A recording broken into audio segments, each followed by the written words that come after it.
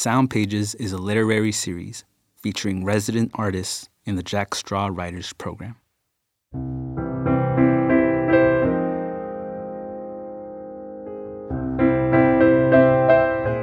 There's precious little echoing in our collective narrative. In place of a chorus, there's an empty space. This program features the work of 2022 writer Emily Parzybok. In the first half, you'll hear her conversation with curator Michael Schmelzer, recorded in the Jack Straw studio.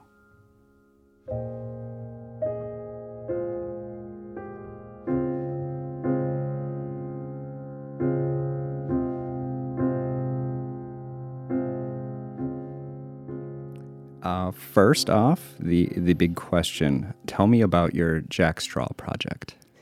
Yeah, it's the big question. It's also the one that I sort of have the hardest time answering, I guess, maybe. But I think I've told you that I had the experience of reading what I wrote as my project application and being like, oh, yeah, that's really smart and interesting. Like I felt like I hadn't written it, and I was like, yeah, I like that idea. My project is about archetypes, in particular the feminine archetypes. And I'm mostly an essayist, although I sometimes write some kind of memoir-esque and prose type poetry. And so a lot of it, I was sort of proposing to write essays centered around the female archetypes. And I think part of why I was thinking about it at the time that I wrote the application was that I had just read A Ghost in the Throat, which is this beautiful kind of memoir about a poem written by an Irish woman whose name I would absolutely butcher, but folks should look it up. And it's a super beautiful work, and it begins with "This is a female text" and ends with "This is a female text." And I was thinking a lot because of that about the ways that women have communicated orally and the ways that women's stories often exist sort of between the margins, and the ways that in seeking out female experiences across time, I have to sort of intuit them. I love to read biography, and I think about Stacy Schiff's biography of Cleopatra, which is really excellent. And there are so many biographies of men and just so few really good ones of women, in large part because we just don't have very much information. And Stacy Schiff does this beautiful job kind of, from a scientific and researched place being like, well, it might have been this way, or like maybe this thing. And I think that supposition is really interesting. And I saw something similar in A Ghost in the Throat. And so I was just thinking a lot about sort of the ways women's stories get told and the way stories get told about women. And in particular, how those archetypes that show up over and over again are sort of both constraints and jumping off points for women's narratives. So I just thought it was really interesting to write about them. And I was thinking about them particularly because I'm a stepmother of sorts. I'm not married to my partner, so I guess legally not, but in theory I am a stepmother. And I also have a stepmother. And so I was thinking a lot this year in particular about that archetype. Obviously, we have a lot of cultural baggage about step parents, and stepmothers in particular. So I was curious about that as a more detailed thing. You mentioned archetypes, and I want to kind of touch on that a little bit. Now, has your attitudes towards these archetypes changed over your lifetime, particularly as you kind of enter and exit them yourself? Yes. I think to be female is to always be in relationship with archetypes and to forever be navigating them. And I mean that too, because I think, how seriously you're taken, how much you're believed, how safe you are, all of those things have to do, I think, with those archetypes and those ideas that people are carrying. So many things are really freighted with those. So I think I'm always in relationship with those. I do think it's really changed. I think I've mentioned that I have some, what we would traditionally call maybe masculine traits. I'm really opinionated. I love a good argument. I have some sharp edges. I'm pretty dominant. I like to be in charge. I'm sort of a benevolent dictator sometimes. So, I think like I show up in those ways. And so I think early on I had a tendency to really reject any traditional female archetype. And I did that, I think, as a means to reach towards power and to sort of reach towards some kind of control or safety or maybe just, ability to self-define. And I think as I get older, I'm less interested in outright rejecting those narratives, and I'm more interested in expanding them and, sort of complicating them and making them really capacious. So yeah, I think I'm still in relationship with those archetypes, but maybe I'm less in antagonistic relationship with them, and I'm more curious about them. And I think I also, I think I've always had a really intuitive sense of where power sits. And so I think early on I felt like by aligning myself with certain kinds of femininity, I was weakening myself. And I think that as I get older, I see real power in femininity that maybe is not, maybe has not been like traditionally part of the governing power that runs our society, but I think is extremely interesting. And so I'm curious about female power and where it sits. And I think that also makes me more curious about, how femininity can look. And instead of sort of rejecting those archetypes, like wondering what their depth is. I personally think a lot about writing as almost like a form of inheritance that we leave our readers. And as a parent, as just a person in this society, I think about our actions and our words and what we're leaving future generations. As a writer, what do you want to leave the audience with? Well, I think about the way that actually E.J. Koh talks about magnanimity, and that in a poem, and I know that she heard this from a different teacher, so it's like a passed down learning, but that in a poem you either forgive or you forgive yourself for not being able to forgive. And I really love that idea. And so I think there's something that I want to happen by the end of an essay or whatever I'm writing, where there's like a grace and a beauty. And maybe there's not, I don't actually think I really want there to be like cleanness or tidiness. I think I often want there to be confusion and messiness, but of the kind that isn't painful, of the kind that is, really, just really leave space for the mystery of being human and just the real pain and beauty of not knowing or, knowing something differently than someone else does, or, like the misalignment or the confusion or the regret or whatever it is. I think I want all those things to be able to exist alongside grace. And, I don't know that I always do that in my own life. I try to, but I don't know that I always do. And so I think in my writing, I really want to leave space for things to be complicated and beautiful at the same time.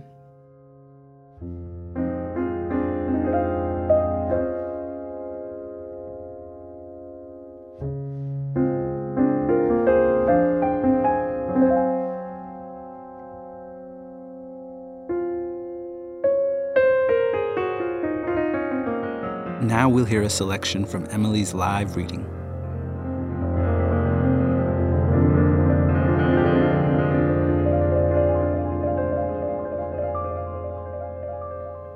Around the time I had an abortion, the bathroom drain gave up entirely. For months, the drain had been slow moving.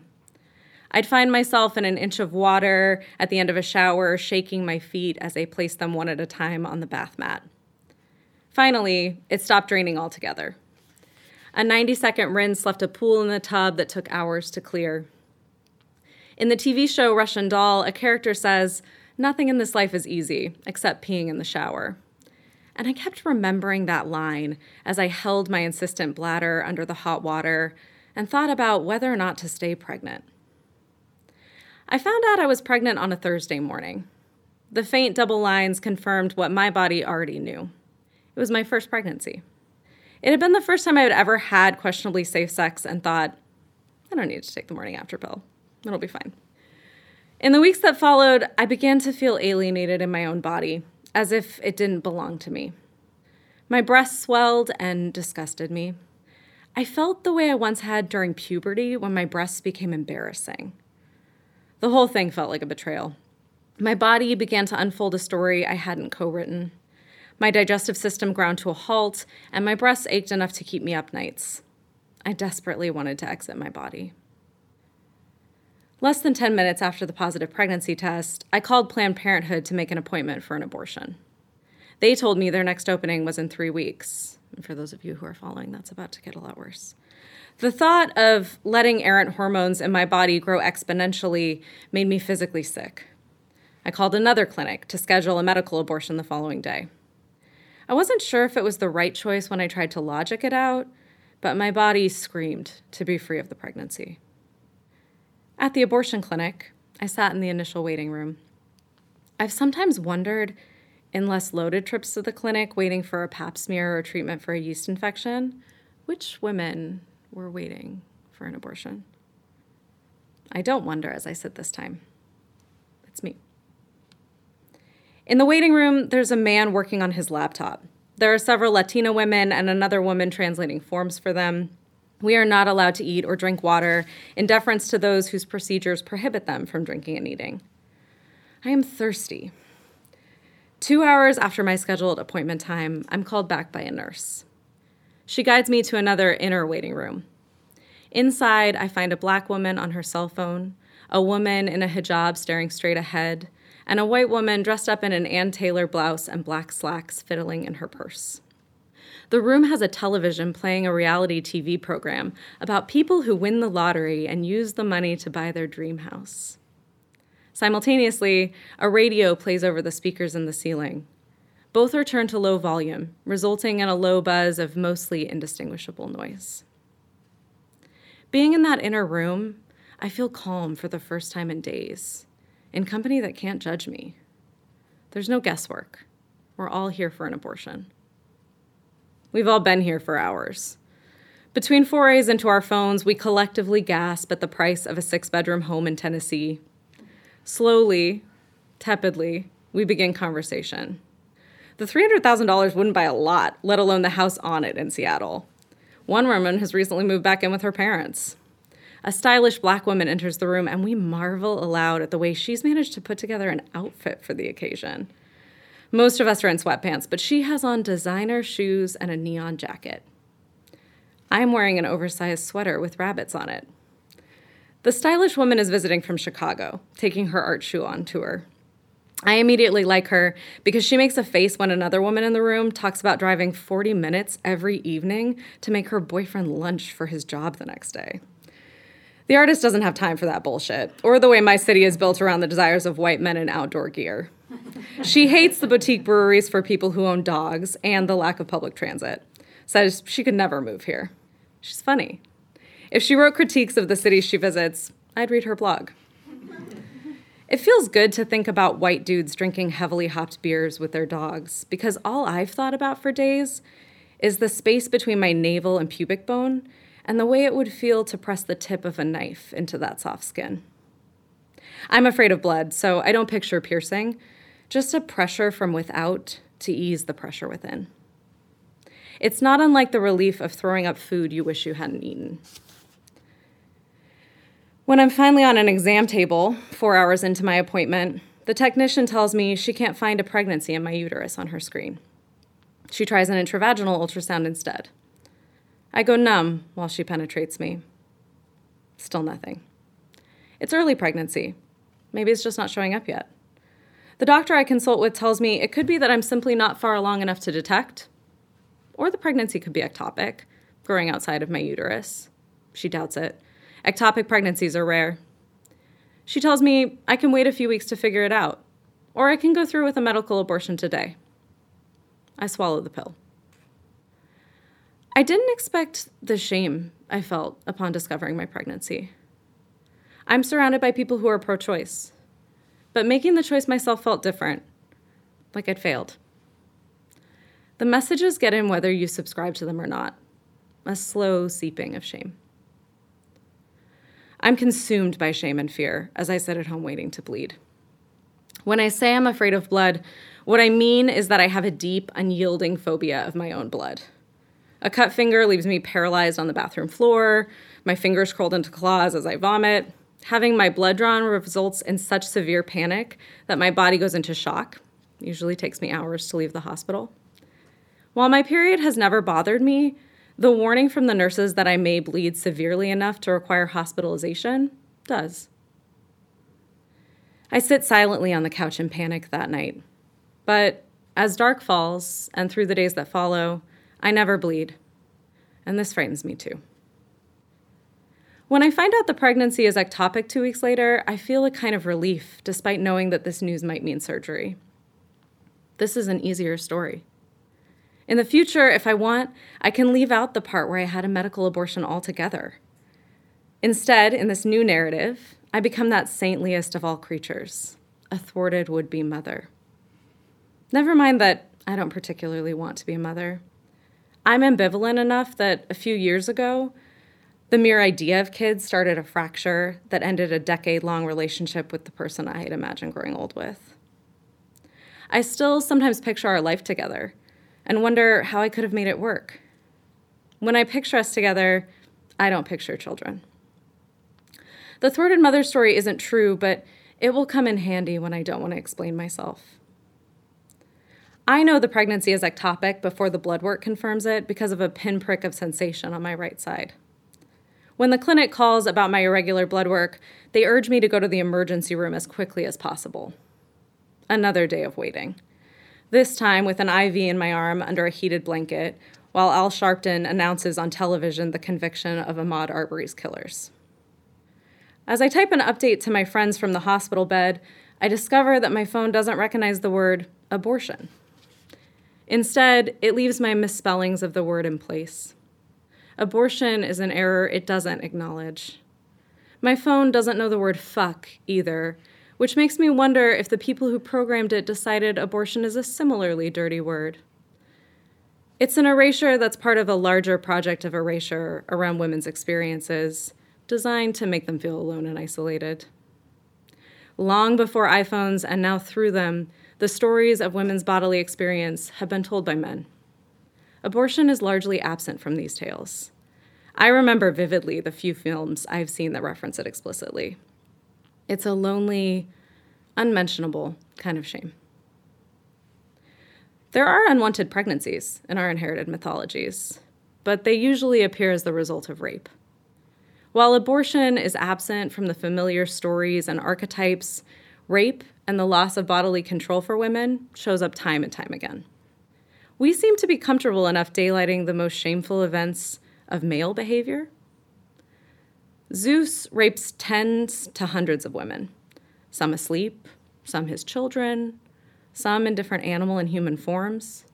He makes a menagerie of rape and remains all-powerful. There are only 3 outcomes in mythology for a woman after she's raped: pregnancy, transformation, or death. When a woman is raped by a god in Greek myth and becomes pregnant, she births a hero child. She carries within her body redemption for the crime committed against her. Giving birth is a redemptive act, we are asked to believe. We are not asked to consider whether or not the woman in question wanted to give birth. The redemption in question isn't for her, but for society at large. Her body is sacrificed first through violation and then as a vessel for the greater good. This narrative hasn't left us. In Law & Order Special Victims Unit, Mariska Hargitay's Olivia Benson puts predators behind bars, a kind of hero's redemption for a character conceived in rape. Those victims of Greek myth who don't birth hero children are left with 2 options. Some choose to abandon their physical form entirely. Female bodies are vulnerable to assault, so some women escape through metamorphosis and live life in another form. After her assault, Daphne becomes a laurel tree. She trades her very humanity for escape. The final option is death. Women don't, in any of these versions, gain mastery over their own bodies. As I begin to tell my own story to family and friends, it occurs to me that the destruction of self doesn't only happen through death, but through the storytelling. Parts of us die in certain tellings. Sometimes we kill parts of ourselves to survive our own stories. Sometimes we substitute a myth for reality. We answer the loss of bodily autonomy with a story of our own that arrives at some semblance of justice. Survivors of rape engage in storytelling. They become mythic. They become victims. Lonely, I look to the canon. Though women have been telling each other their stories for millennia, survivors of abortion don't have a celebrated myth or story to turn to. There's precious little echoing in our collective narrative. In place of a chorus, there's an empty space.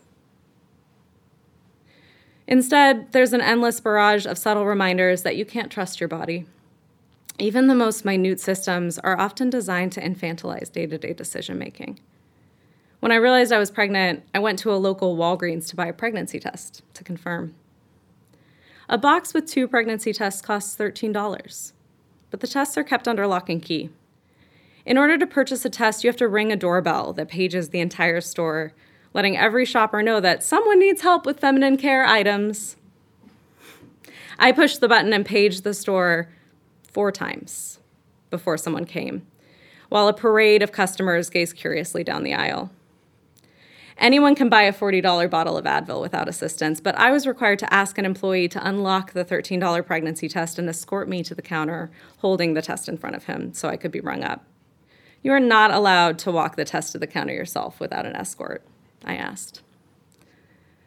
Throughout the process of deciding to end a pregnancy, I was surprised how often I just wanted to be left alone. Sitting back in the abortion clinic, I did feel relief to be among women in the same situation as me. But I had another, darker feeling too. This was my first pregnancy. How many of these women had been here before, I wondered. It seems like an innocuous enough curiosity, but it had a sinister underbelly. Which of us was the least bad, I meant? Which of us had made an understandable mistake, and which of us just never learned? I don't like these thoughts, but I own that I had them at my most pained and frightened. When I try to understand why, I can only think that I wanted to be able to still conceive of myself as good. I was reaching for a redeeming story. In a location where everyone is already condemned, I wanted to be the exception to the rule. I forgot in that moment that our collective liberation is the only liberation. I forgot that accusing those women to spare myself only reinforces a setup where any of us are judged at all. Thank you.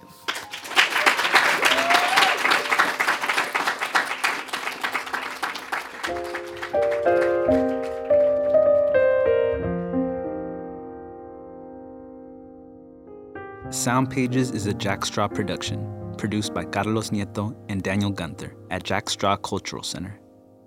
Our recording engineers are Daniel Gunther, Joel Maddox, and Ayesha Ubiadelica. Our theme music is by Ron Park, produced through the Jack Straw Artist Support Program. The 2022 curator of this program is Michael Schmeltzer, and the narrator for this podcast is Carlos Nieto. The Jack Straw Writers Program was inspired by an over-the-back fence conversation in 1996 between author Rebecca Brown and Jack Straw Executive Director Joan Rabinowitz. The program is made possible with support from the City of Seattle Office of Arts and Culture, For Culture, the Washington State Arts Commission, Humanities Washington, the National Endowment for the Arts, the Rainier Foundation, Arts Fund, and individual contributors. Special thanks to Maddie Lotes and Cassie Nicholson for transcribing our writers' interviews. All of the writers heard in this series are published in the Jack Straw Writers Anthology. You can subscribe to this and other Jack Straw podcasts through your favorite podcast app.